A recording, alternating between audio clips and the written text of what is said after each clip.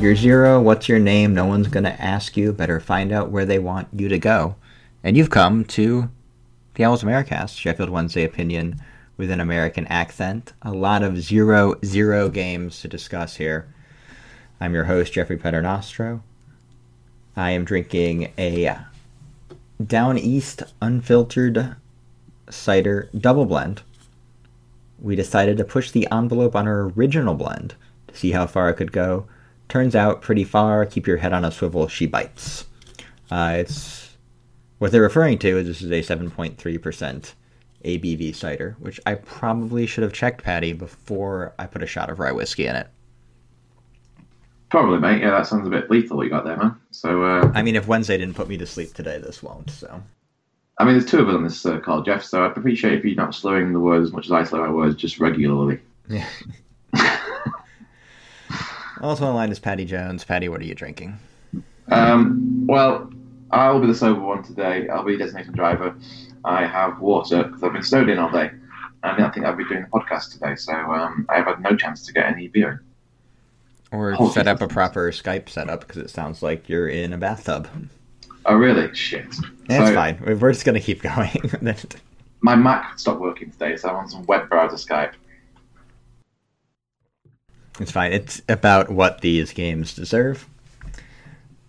We're covering 2 0-0 draws because Patty got a puppy, named it Zero, and Wednesday haven't scored since. So we'll cover the Wednesday and Millwall games, which were both boring in their own way. Talk a little bit about Patty's woman crush Wednesday, Katriane Mier, leaving the club. Will she finally have time to respond to Patty's Instagram DMs now?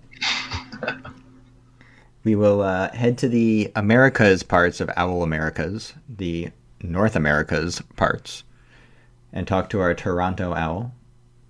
We'll preview the Rotherham game and cover the meetups for said not a derby, because it's not a derby. But we will start with Reading at Hillsborough. Tom Lees has picked up a knock. Thornley comes in as Hector's center back partner, with Fletcher and Fessy up top. This was a very effective lineup, I thought, Patty. Yeah, I liked it, and I think Thornley kind of came into that lineup and just kind of bossed it, really. It was like, it wasn't like we were taking a step down for that way, going from Leeds to Thornley.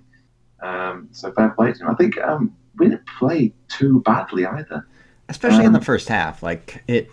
They came out pressing Reading, who was trying to play out from the back, and they forced them into some errors. They created some chances, and probably should have been up 1 or 2 goals by halftime. But as has been a recurring theme this year, the end product just wasn't there. Yeah, and I think Reach and Forestieri were the main creative outlets for us. They were both pretty on top of the game, which for Reach, it was only a bad month, I think, maybe about 6 weeks actually. It was good to see. He was making some great little passes and some link-ups play. So, Forestieri, I think, whereas the game previously he missed quite a few shots, this one he kind of turned into the provider where there's a ball to Fletcher, I think going like 20 minutes into the game, where he just loops it from about 60 yards out round to Fletcher's right foot. He cuts in and tries to bend on his left foot, but the shot had no power. And it kind of, there was a few little bits and pieces like that where we cut through Reading's defence. So we thought actually played pretty well, Reading. They pressed us very well in the first, let's say, 70 minutes of the game. Surprisingly so for where they are in the league. So they were tough to break down. They were tough to play against, but we showed a little spark here and there. And there's a couple of moves, I thought, in the first half, which really showed a lot of promise for us. Yeah, and I think the biggest difference with Fessy, sort of more in that more central, you want to call him number 10 role, or sort of in a central attacking midfielder, he can really, really be more of a free-roaming player, both on offense and on defense. He can be that terrier from the front, especially for a team playing out from the back with varying degrees of success, as Reading did for most of the first half. He's a real pest. He is, and he was everywhere. He was really trying hard, I thought, at Forest. Yeah, I think he had a really good game. There was a really good chance he set up for Hutchinson as well, where he chested it down from, I think it was a reach ball, and then squared it to Hutchinson, and Hutchinson's just toe-poked it right at the keeper. Yeah, That really should be probably the best chance until right at the end, which we'll talk about later. But I think if that was anyone else but Hutchinson, that would probably been a goal. Reading came out better in the second half, although I think one of the sort of recurring themes of both these games will be Wednesday not really at any point in time being troubled at the back. But there was a pretty good chance, a deflected shot where Kieran Westwood did Kieran Westwood things and was able to tip it over the bar. And it's one of those games where, Millwall was a true bore. This game was more almost like frustrating because it felt like for the vast majority of the game Wednesday were on top. Reading made some adjustments in the second half. I thought they came out pretty strong. It was a little more even. But it's just, if they had taken those chances early, it would have been a very different game. And instead, we're struggling to get that late winner. Zhao comes on, but you can't ask Zhao to score in the 90th minute every week. But come the 93rd minute, there's Adam Reach. Yeah, and what a brilliant move it was as well. That so Hector. Again, spraying balls, lovely balls, we did last week, all over the park, and he did it again today against Millwall. I think it's well established that I like Hector's balls, so it's very well established. He played in Palmer over the top of their left back, and for once, Palmer blistered past somebody right on the byline, passed it back to Reach, who from 4 yards out just embarrassingly plays it over again after the one against Ipswich the week previous. That's 2 howls in a row is missed now. So poor guy can't really get a bit of a break. But other than that miss, I thought Reach had a good game. Yeah, it's one of those where it's almost harder to put over than it is to put in. Yeah, and it was probably the first cross that Palmer's made the connection with in about 20 games as well. So it was a bit of a hard chance on Palmer there. What else impressed me, actually? The Aarons. So Aarons came on with about, 20 minutes to go, I think? 25 minutes to go? Yeah, certain.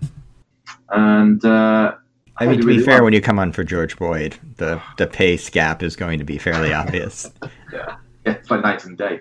I don't think Boyd touched the ball. He had a shot in the first half, Boyd. So the thing about Boyd is he obviously works very hard, and you can still see like the skills that got him signed. Like he knows his positional knowledge is good. He makes smart runs. He finds gaps. Like he's that kind of like, you can sort of see the outline of the winger he wants. He just can't run anymore. It's like these great balls come in down the channel over the top for him, and you're just like, it's like watching him run through quicksand trying to track them down. He is running though, but he's not running very fast. He's running all over the place, and also he's not getting to the place where he needs to be on time. So what ends up happening is he's just chasing shadows everywhere. Yeah. I was very pleased that Aarons came on, and he looked quite effective actually. So a few little tricks in the box, a few little step overs, very direct. We made some good runs. There's a chance where it was like 2-on-2 where Fletcher was just in front of him, where I thought he should have passed actually to play Fletcher through. Yeah. He just held onto the ball a bit too long and kind of slipped before shooting. But I think it was a good run out for Aarons. I think he'll get better and better the more minutes he gets. He does have sort of the mentality of like maybe one try to take on one guy too many, or one trick too many, or one step over too many. But I mean, the pace is obvious, and he can beat his man for man, which is good to see. I think I like to see him get like Bruce has been very conservative about rolling out the new players into the squad. I wonder if that's sort of a planned approach where he wants to sort of give the starters a chance to, clean slate, prove it, prove you still deserve this spot. Because I would have thought that, Iorfa, he's on a permanent deal, so you obviously have some more time to make some decisions on that. But you think the Newcastle loan players, you'd want to integrate them a little more quickly. But I guess we can debate at this point if they're really playing for anything long term, or I should say short term. So he can probably take his time integrating them into the squad. I thought maybe the Millwall game you might see a fullback rotation. Maybe I've just been spent too much time watching Yas do that every other game. But the thing is, fair play to Fox and Palmer. They played very well. I thought Palmer. We'll get to the Millwall game. I thought Palmer was man of the match because I can't give it to Hector every game. It was probably actually Hector. But I mean, both Reading and Millwall, both fullbacks, and everyone on defence had two fantastic games, and Westwood too. It's very hard to single them out, but I think it's hard to bring in. I would say either was that I think it's called Lazar or Yarfa in the fullback at the moment when you're keeping clean sheets, and the people at fullback are doing a good job. I still don't think, other than that one run into the box that Palmer did at the end of the Reading game, that Palmer's very good going forward. I actually think Fox is actually much better in that position. I thought Palmer did a decent job against Millwall, sort of finding space at least. Like, he's never going to be like a overlapping run cross guy like Hunt was, but I thought he did a very good job. He's very good defensively, and I thought he was very sort of, a useful outlet at least on the right. No, he was fantastic against Millwall. He did make space. He's always available. It's just his final ball into the box that frustrates me. Yeah, it's his crossing's not great. I mean, he came up as a central midfielder, so yeah, and it kind of shows in the crossing at times. So I guess we can move on to the Millwall game now. Pelopessi and Joao in for Fessy and Boyd. Ooh, not a good first half, Patty. No. This is not a good first half. I mean, they were under pressure. Like, I thought the defense handled the pressure very well. Like, Millwall never really looked like scoring, but we also didn't look like getting out of our own half a lot of the time. It was very scrappy, wasn't it? Yeah. I think they put Pelopessi in there as a bit more of a little kind of meat in the sandwich, kind of like stop these kind of crosses getting into the box, which Millwall are known for just peppering balls into the box. And they did that for the first 15 minutes. We had barely touched the ball. It was like just chasing shadows again. Joey, again, unfortunately, looked out of his depth. His passing was woeful. His tackles were ineffective. And to me, I understood why he started them. I also understand why he took him off at half-time, because he was just really poor. I thought the first half as well, Joao and Fletcher didn't work well together. I thought they were kind of making the same runs, almost running into each other a few times. So for me, I don't think Bruce will be going back to that kind of formation again in a long while. Yeah, Joao. Yeah, I thought Joao actually had a very good game, all in all. He just never was able. I think both he and Fletcher had issues getting service, and the midfield, especially in the first half with Pelopessi, and it just got run over, essentially. They couldn't string two passes together, so it was going to be difficult to get service to the people up front. But it's like, you're also kind of like, I know Joao gets cast as a, on the left of a 3 and a 4-2-3-1, or, as a more of an out-and-out winger. But I think he's basically what ended up having. You starting two number 9s there. Like, Joao is a number 9. I know he can be a little trickier, but he really shouldn't be dropping as deep as he was in this game, and I think that was part of the problem. Yeah, you kind of have to, without Forestieri there bridging that gap between midfield, just having Joao and Fletcher up top, it doesn't seem to work. Joao isn't as creative as Forestieri. He likes the ball in front of him. He likes to be able to take people on, and we have nobody supporting either of the two front men. Fletcher is also good at coming deep and bringing people into the game, but he wasn't doing much because I think Bannon was too deep on the left. Pelopessi and Hutchinson were way too deep, and then on the right you had Reach. So it wasn't a good first half. It wasn't a very successful tactical change from Bruce. Thankfully, he remedied it pretty quickly, and I was surprised that he brought on Boyd for Pelopessi rather than that Rolando Aarons, because this game was crying out for some pace, especially after the first half. Yeah, like Millwall, when they were sort of on the back foot, looked like, Wednesday, I thought, especially in the second half, were pretty successful getting at them, but they just didn't have that sort of like cutting edge to them, which is, at this point, really been the story of the entire season, even going back to last year at times. So I do think you need that kind of player to, I think when Forestieri came on, it made a little bit of a difference too, but I think giving Aarons the whole half instead of Boyd. Like, I can see, like, in a way, George Boyd, like, being a very Steve Bruce kind of player, but he's not at the races at this point. I'll give Boyd the credit for today's game, actually, against Millwall. I thought he had a better game than he had done previously. He actually made a bit of an impact in the first few minutes game on.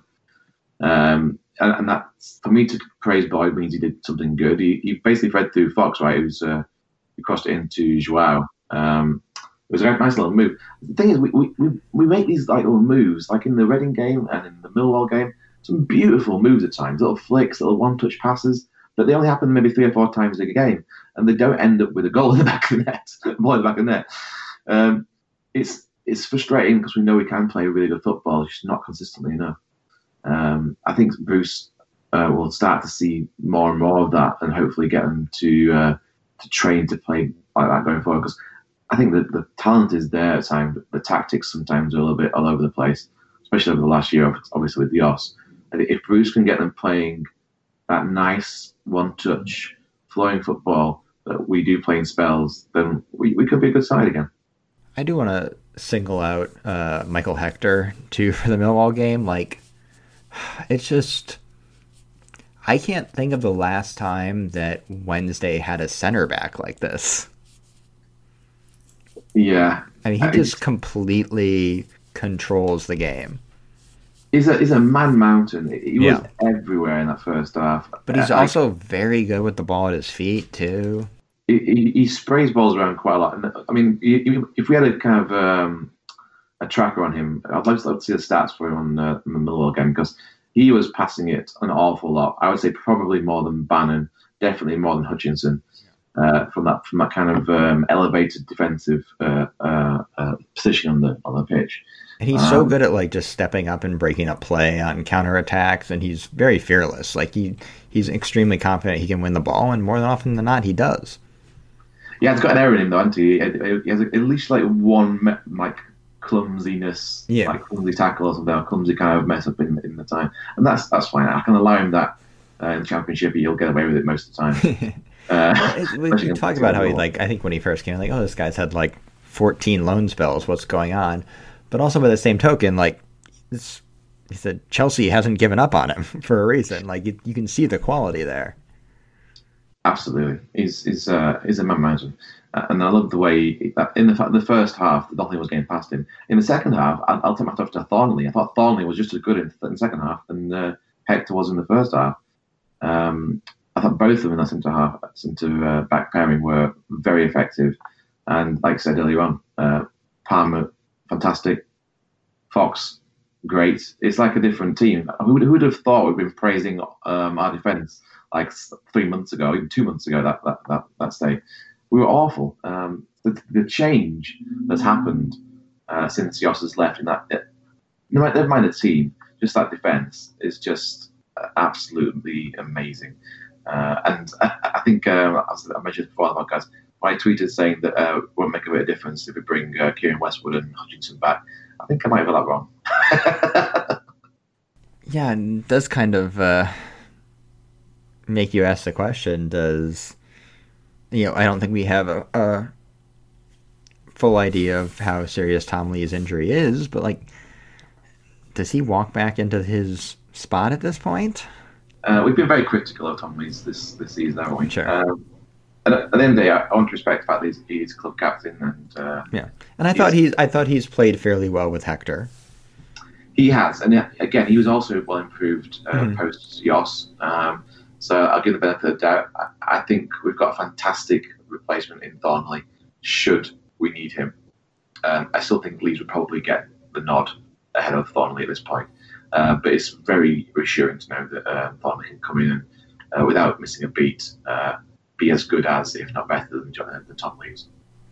I think there is sort of it's a bit of a cliche that, like, you want sort of the older, experienced center back, and Thornley is still quite young. But by the same token, for the style they want to play, because Thornley is not bad with the ball at his feet either. And he's also very comfortable, I think, sort of covering for Hector when Hector makes his little runs upfield. It just seems like, you look at it and I'm like very comfortable with that as a long-term pairing.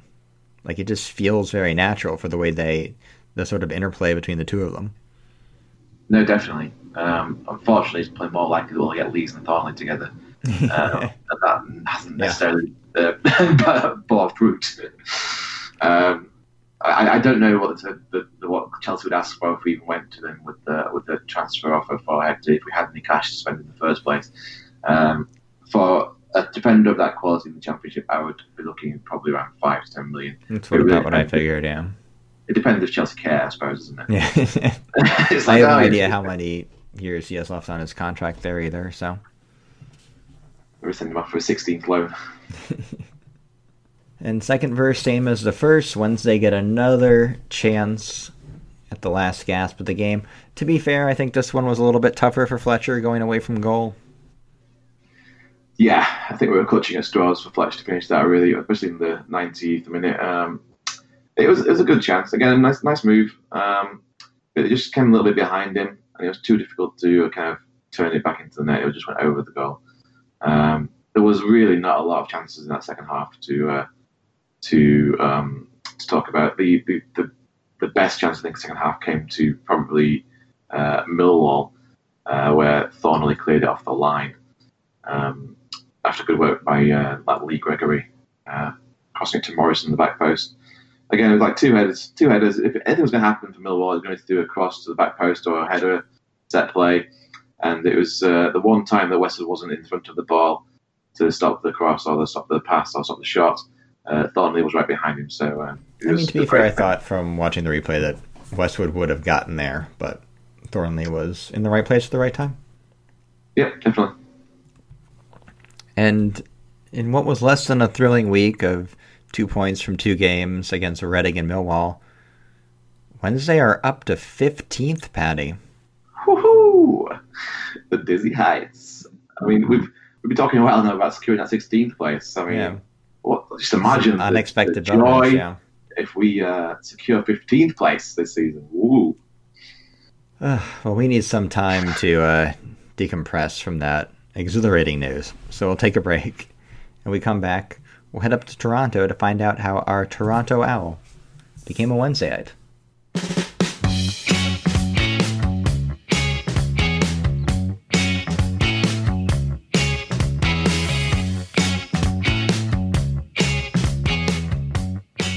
Both Paddy and I are snowed in today as we record, but we'll head up to the Great White North, where I'm sure it's just as cold and unpleasant, to talk to our Toronto Owl, Chris Prostron. Chris, how did you become a Wednesdayite? It all started probably 3-ish years ago, 3.5 years ago, before Chancery bought the club. Milan Mandaric owned it. He's Serbian, I'm Serbian. I used to follow the championship a little bit, and I figured, you know what, I may as well just pick a team, follow it, start going from there. So you followed it because of Mandaric. That's pretty cool. Yeah, just patriotism.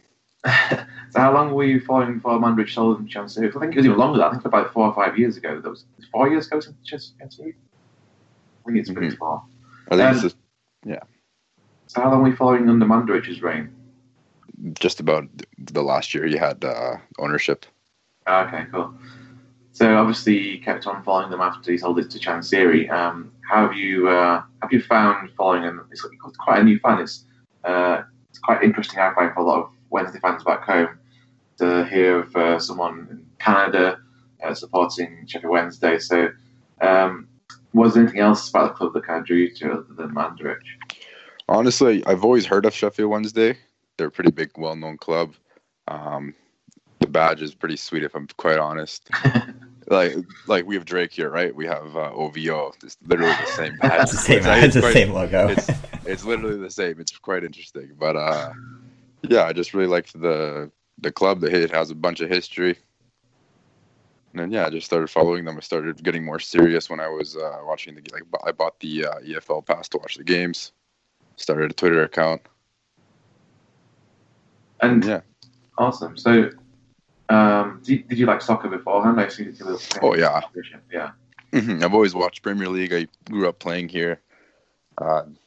Didn't make it over to go overseas, but my family played. Like I have a lot of cousins. A few of them have played professionally in Serbia. I was always watching Serbian league, this and that. So Jeff, go on. So obviously, you have Toronto FC up there, but what's the actual soccer culture, like the match day experience, like in Toronto, whether it's Premier or You on your couch watching the EFL pass. If I'm going to be quite honest, the TFC matches are pretty fun. Like maybe 7 years ago, they're complete garbage, but since TFC became bigger, we started buying bigger names. The atmosphere changed drastically. Like it's actually extremely fun now to go to a game as opposed to like 7 years ago. It wasn't fun at all. Tickets were like $30 and you'd get you're like 10 seats away from the row. Now you get $30. You're literally not even, you can't buy a ticket for $30 now. Yeah, you've had quite some success in the last few years, so you can understand that. What's the culture like over there? So in Toronto, do you have a mixture of like expats watching both like the Premier League and a bit of MLS too? Is it mainly like Canadian, American people? What's the kind of mixture? What do you mean?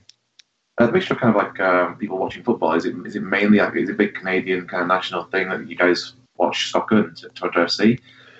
Or is it kind of a mixture of maybe the Hispanic community, like in New York, or English people, that kind of stuff? It's a mixture. Canada's so diverse, like especially where I am, like it's all immigrants basically, and everyone follows kind of like where they're from. Everyone watches Premier League basically, but it's a mix of both. People like MLS because of TFC and how well they've done over the last few seasons, and then of course everyone has like their Premier League club or their Serie A club. Everyone here loves like any La Liga fan, Barca, Real, right? Yeah, Usually how it goes. So they have big soccer bars in Toronto. Oh yeah. I haven't been to actually any. There's not too many like big meetups. Like I know we post about them on Twitter and stuff, but I actually haven't been to one. I've heard of a few English pubs around that might watch a few games, but any bar, like if there's a big game on, they'll probably put on a game. Yeah, not necessarily like meetups though. No, and obviously I was asking mainly about soccer bars, really. There used to be a Toronto Wells group, actually. Dimitru set it up a few years ago. I think he then moved elsewhere. I think he moved to Nova Scotia. So there's a few Wednesday fans in that area. I know you're a little bit out of town, so we need to get that started again, I think, and get some Wednesday fans back in Toronto. Because I think there's about 6 or 7 of you guys dotted around the area. I see it on Twitter. Yeah, I see a few of them. Yeah, hopefully we can start that back up again because there's a few people interested in the forum too, Hells America's forum. So if you're listening to this, people in Toronto, get your acts together. So you've been watching for like 4 or 5 years now. What would you say was the match that sticks in your memory the most? Like, what is the favourite match you've like watched or listened to? Because you haven't been over to Hillsborough yet, right? You just watched on the TV at the moment. Yeah. It's 100%. It's that final at Wembley against Hull a few seasons back. I literally got a few of my buddies that don't even watch. They don't even know Sheffield Wednesday, and I made them watch the game. I'm sitting there screaming. We didn't do so well, but it was honestly like the most hyped match I've ever watched, just because we were so close. Did you watch that at home? Did you watch it at a bar? Where did you go for it? We just watched it at a buddy's house, put it on the TV. Nice. Did your buddies get involved? Or you look like, what on earth are you shouting at here? It's 1-0 to the other team. Yeah, I know. What do you think of this season so far? Any? Do you feel like we can get into the top 6? Do you think by the end of the season? How do you feel it's going to go? This season so far, same thing as last season. It's kind of disappointing with the players we have, right? Like we have such big name players. Like we shouldn't be doing this poorly, in my opinion. But it is what it is. If we can make top 6, I think if we could push, it'd have to be this month. I've already taken a look at the games that we have, and even today we should have beat Millwall, in my opinion. I'm surprised we didn't get anything else than 3 points. I like that you're asking him this, Patty, the week after we're talking about 2 0-0 draws. Yeah. Do you think we can get into the top 6? Yeah, we score a goal first. Yeah, we have to just get the goal and we'll be good. Okay. You can already see we've played so much better in the last, not even, 4 or 5 games. We played much better. Well, yeah, do you like Steve Bruce? How does Steve Bruce come across to an American? I mean, for me, Steve Bruce is a very typical, traditional English soccer manager. So for you guys, do you relate to him as much as someone like from England would say? He's really confident. Every time he speaks, he opens his mouth. You feel like he has a confidence to him. He already knows what to expect. He knows that we're on a new journey now. I think so far the managers we've had, he's 100% the best. Just the way he acts, the way he talks. his thought process. He brought in those 3 transfers in like last minute. I couldn't even believe it.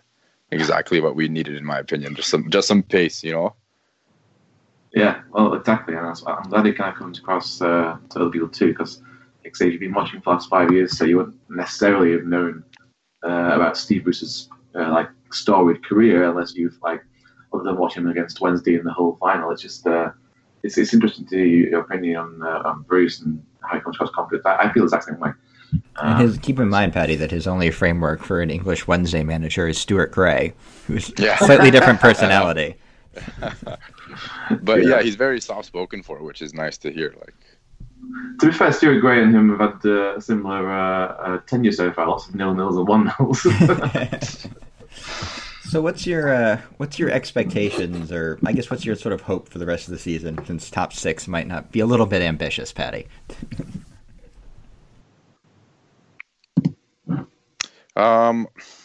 If we could somehow make it to top 12, I'd be happy. That being said, only if we're playing better. If there's no sense of improvement, then I'll be disappointed. But we are starting to play better. Defense looks a lot better.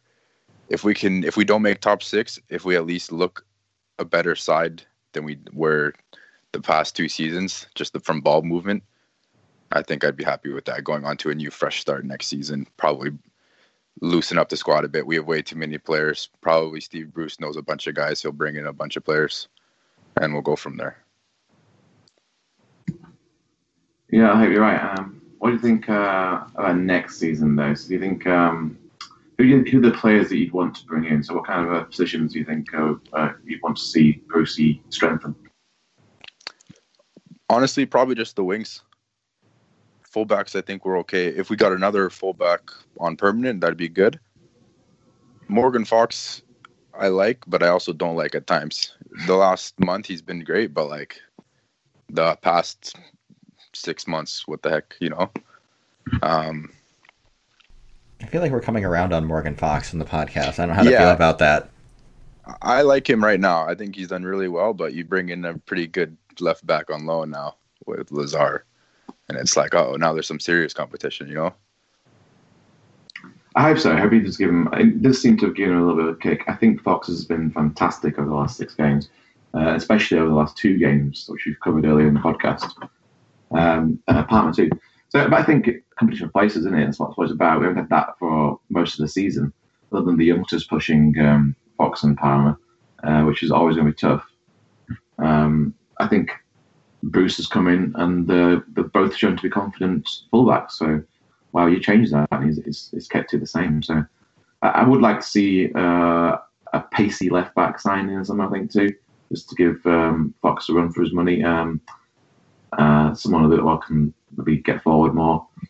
Lazar, I know nothing about Lazar at all, and he's only a loan, so I would see him making a few appearances, but unless he impresses, I can't see him signing full time. I like the look of that Aaron's guy, though. Do you see that Aaron's played today on Saturday? He seems to have some good tricks with his sleeve. What I like about him is he looks to be a very direct player. You know, he takes guys on, kind of like a Forestieri in that sense. You know, he runs at the player, runs at the opposition, basically, and that's kind of what we need. I feel like sometimes we don't have that person to do that. Instead of, like, we'll have someone that'll just pass back instead of take on the player in the final third. Yeah, exactly. And that's what we needed the last 2 games too. So I was really impressed with him actually on Saturday. Cool, man. Well, I think that's about all we've got time for. But we really appreciate your time coming on the podcast, Chris. Let's hope that Toronto Trials can start again and send us some pics of the next meetup, hopefully. Yeah, I hope that we can get that going again as well. Thanks for having me. Cheers, Chris.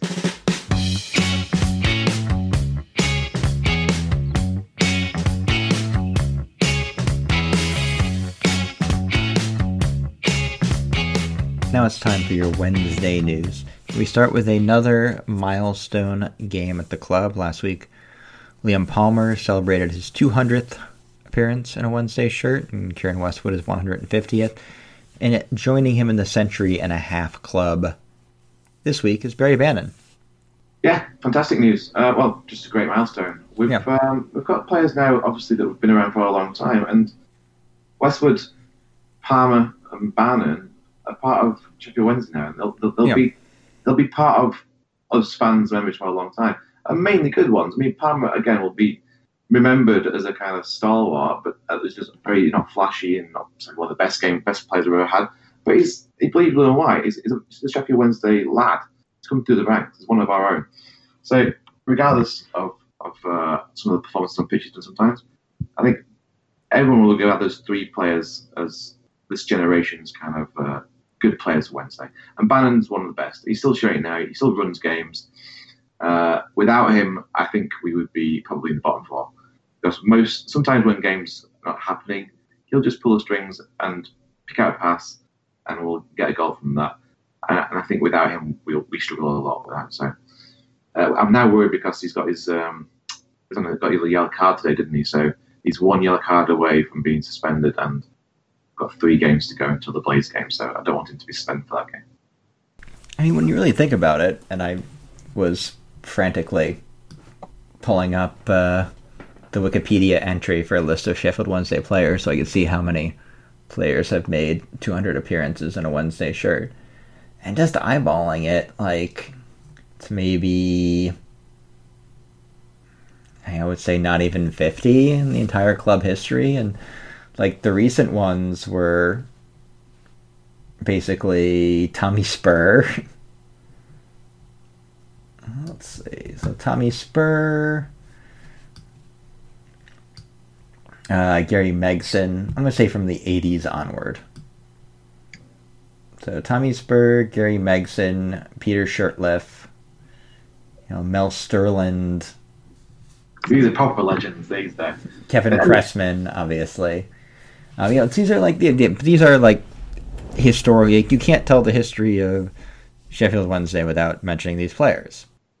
Right, and I think good or bad. I keep saying this for Palmer, but Palmer will go down as one of the players that's been with us for such a long time that I think when he does retire, most Wednesday fans will have a reasonable memory of him. They won't have a bad memory of him. Also, I should probably mention David Hurst and Des Walker, who I also just skipped over scrolling up. So somewhat important players. Barry Bannon and King Westwood, I think, deserve to be in that kind of that kind of Hall of Fame type of thing. Right. They haven't won anything for us yet, really, but hopefully before they retire, they do. I mean, for a club that has a very long history of, great goalkeeping, obviously, names like, Kevin Pressman, Chris Kirkland, who's the guy from the 80s that bartender in Queens always quizzes me about? Chris Turner. Martin Hodge. Yeah. So I've told that story on the podcast before. It's fine. John Sheridan also has over 200 caps. I did a very poor job of sorting by dates. Gary Shelton, too. Man, like Kieran Westwood, he's an amazing keeper. It's too bad that he pissed off Martin O'Neill, and I think he should have been the number one keeper for Ireland in Euros. He's that good. Yeah, I think he's suffered from some poor choices and maybe. He's had some poor timing of injuries too. I think has hurt him as well. Yeah, not the most injury-prone player, but has had poor timing just for the Euros. I don't think he necessarily gets along with some people too. So I think that's hurts his career a little bit.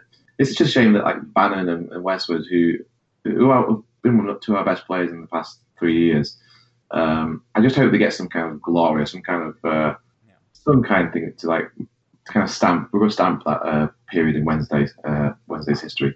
So at the moment, it's looking like it may go a little fruitless. Just trying to make sure I didn't miss any other Wednesday legend who's over. Carlton Palmer. There's another one. How many did he have? 286. Jesus Christ. Yeah. I mean, Hursty played. You think of him as being injury prone, but it's 358 appearances. As did Peter Shirtliff, had 350. I missed Nigel Worthington too. There's another one. That era stuck together for a while. It was, yeah. Also, it's a different era too. With there's much less player movement nowadays, or there was much less player movement then. Yeah. In other Wednesday news, it was announced this week that Wednesday CEO Katrien Mier has left the club, Patty. I know you're probably devastated. I'm just confused, Jeff. Yeah, that too. I'm very confused. I think she's done a good job as far as what she was allowed to do from what we're told. We had a little insight into what she was allowed to do at the last Fans Forum, if you remember. Yeah. She spoke that she was in charge of that Meadowall pop-up shop and had no real interaction about transfers or football matters, I think she said, wasn't it? So I feel like she had she was kind of on a short reign. But I'm not entirely sure what Chansiri brought her in to do. It doesn't seem that clear. And for me, this some people are saying that is Bruce the reason she left, or because Bruce was doing some of the things that she was doing.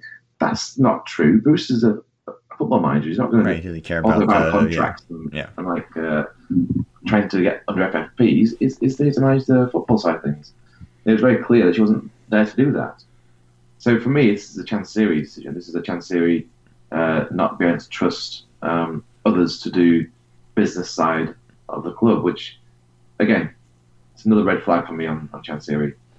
It seemed to me that she was doing fine in what she was allowed to do. Maybe Chansiri didn't think it was worth paying her for what he actually gave her to do at the end of the day. Who knows? I will just transition out of this segment by pointing out now that Liam Palmer has more appearances for Sheffield Wednesday than Roland Nielsen as far as right backs go. But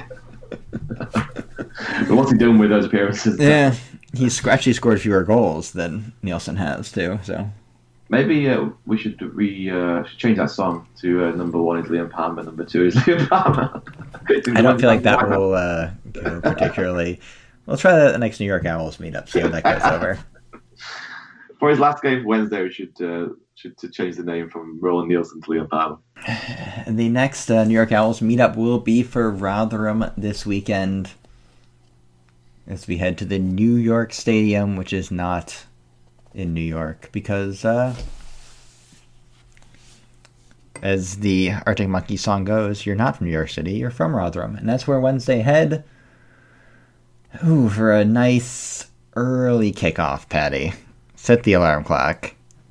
Yeah. Do you know why it's called New York Stadium, Jeff, by the way? I thought I'd throw a fact in there if you don't know about this. Go ahead. I don't. So I don't care. I don't care about Rotherham in any way, shape, or form. So some of our listeners might not know either. Yeah, I did no research.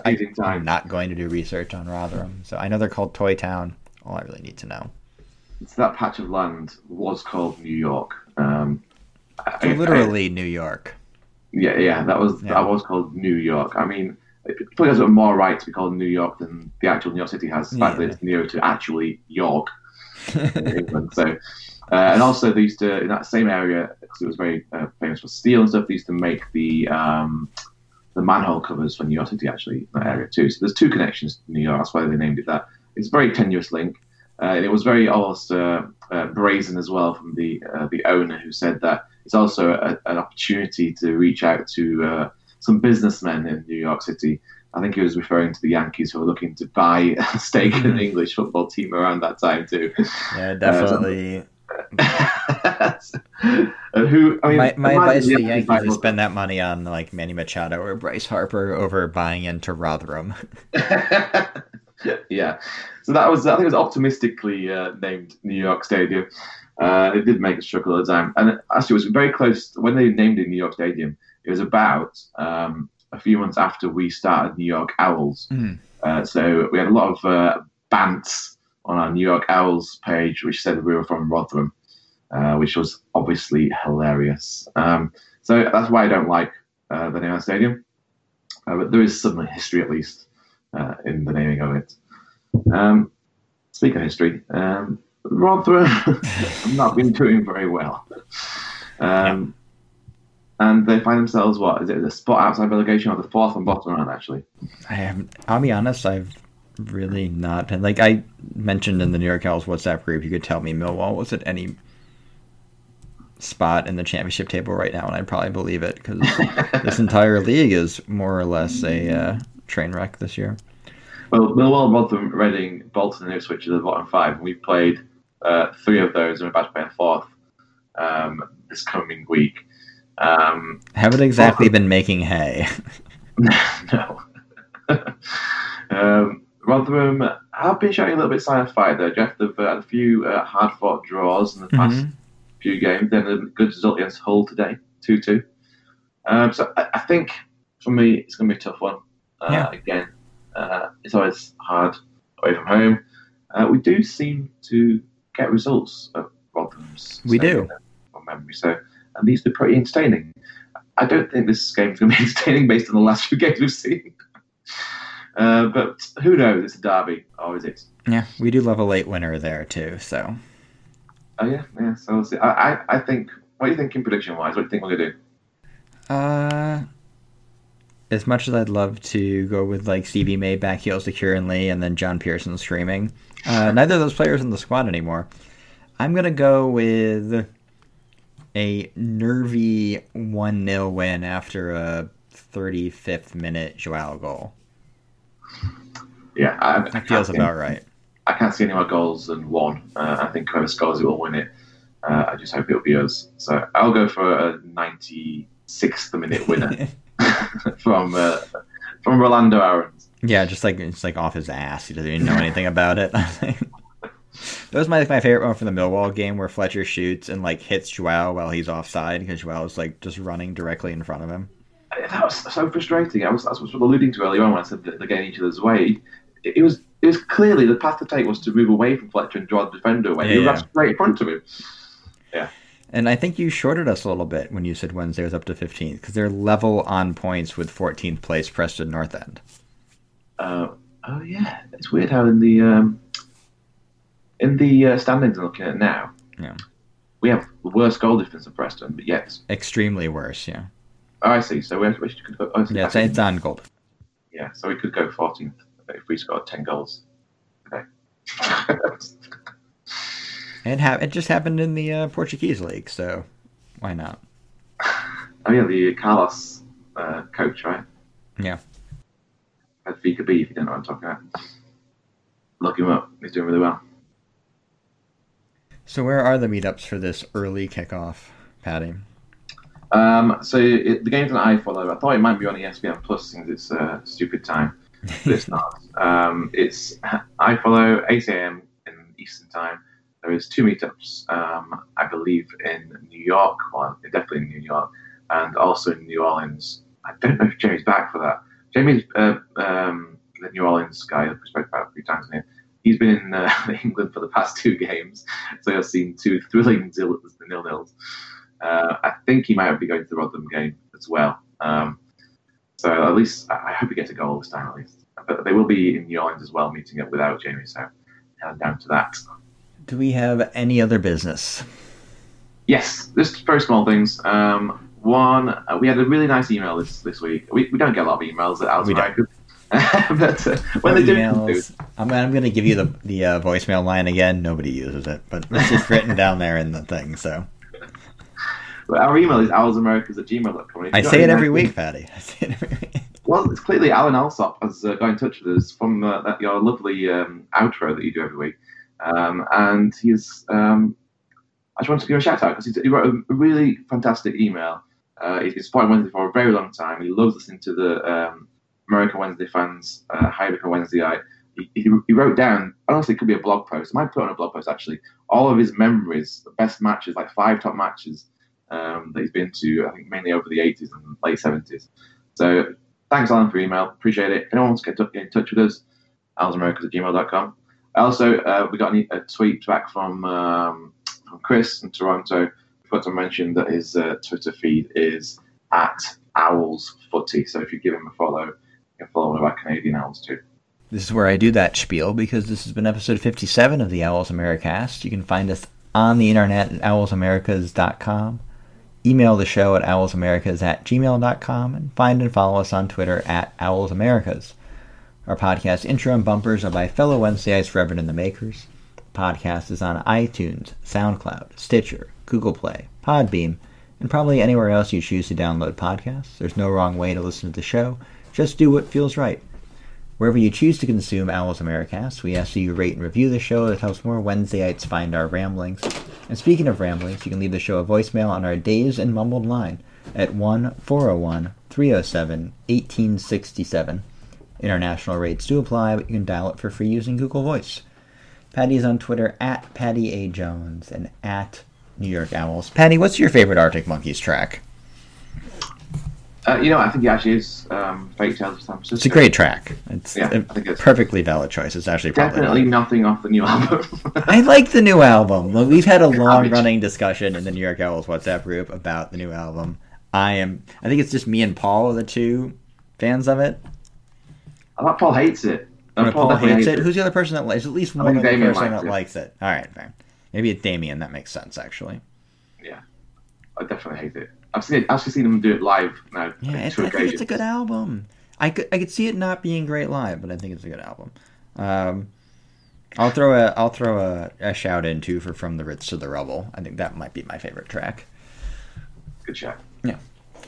And I'm on Twitter at Jeff Paternostro, and we'll see you back here next week.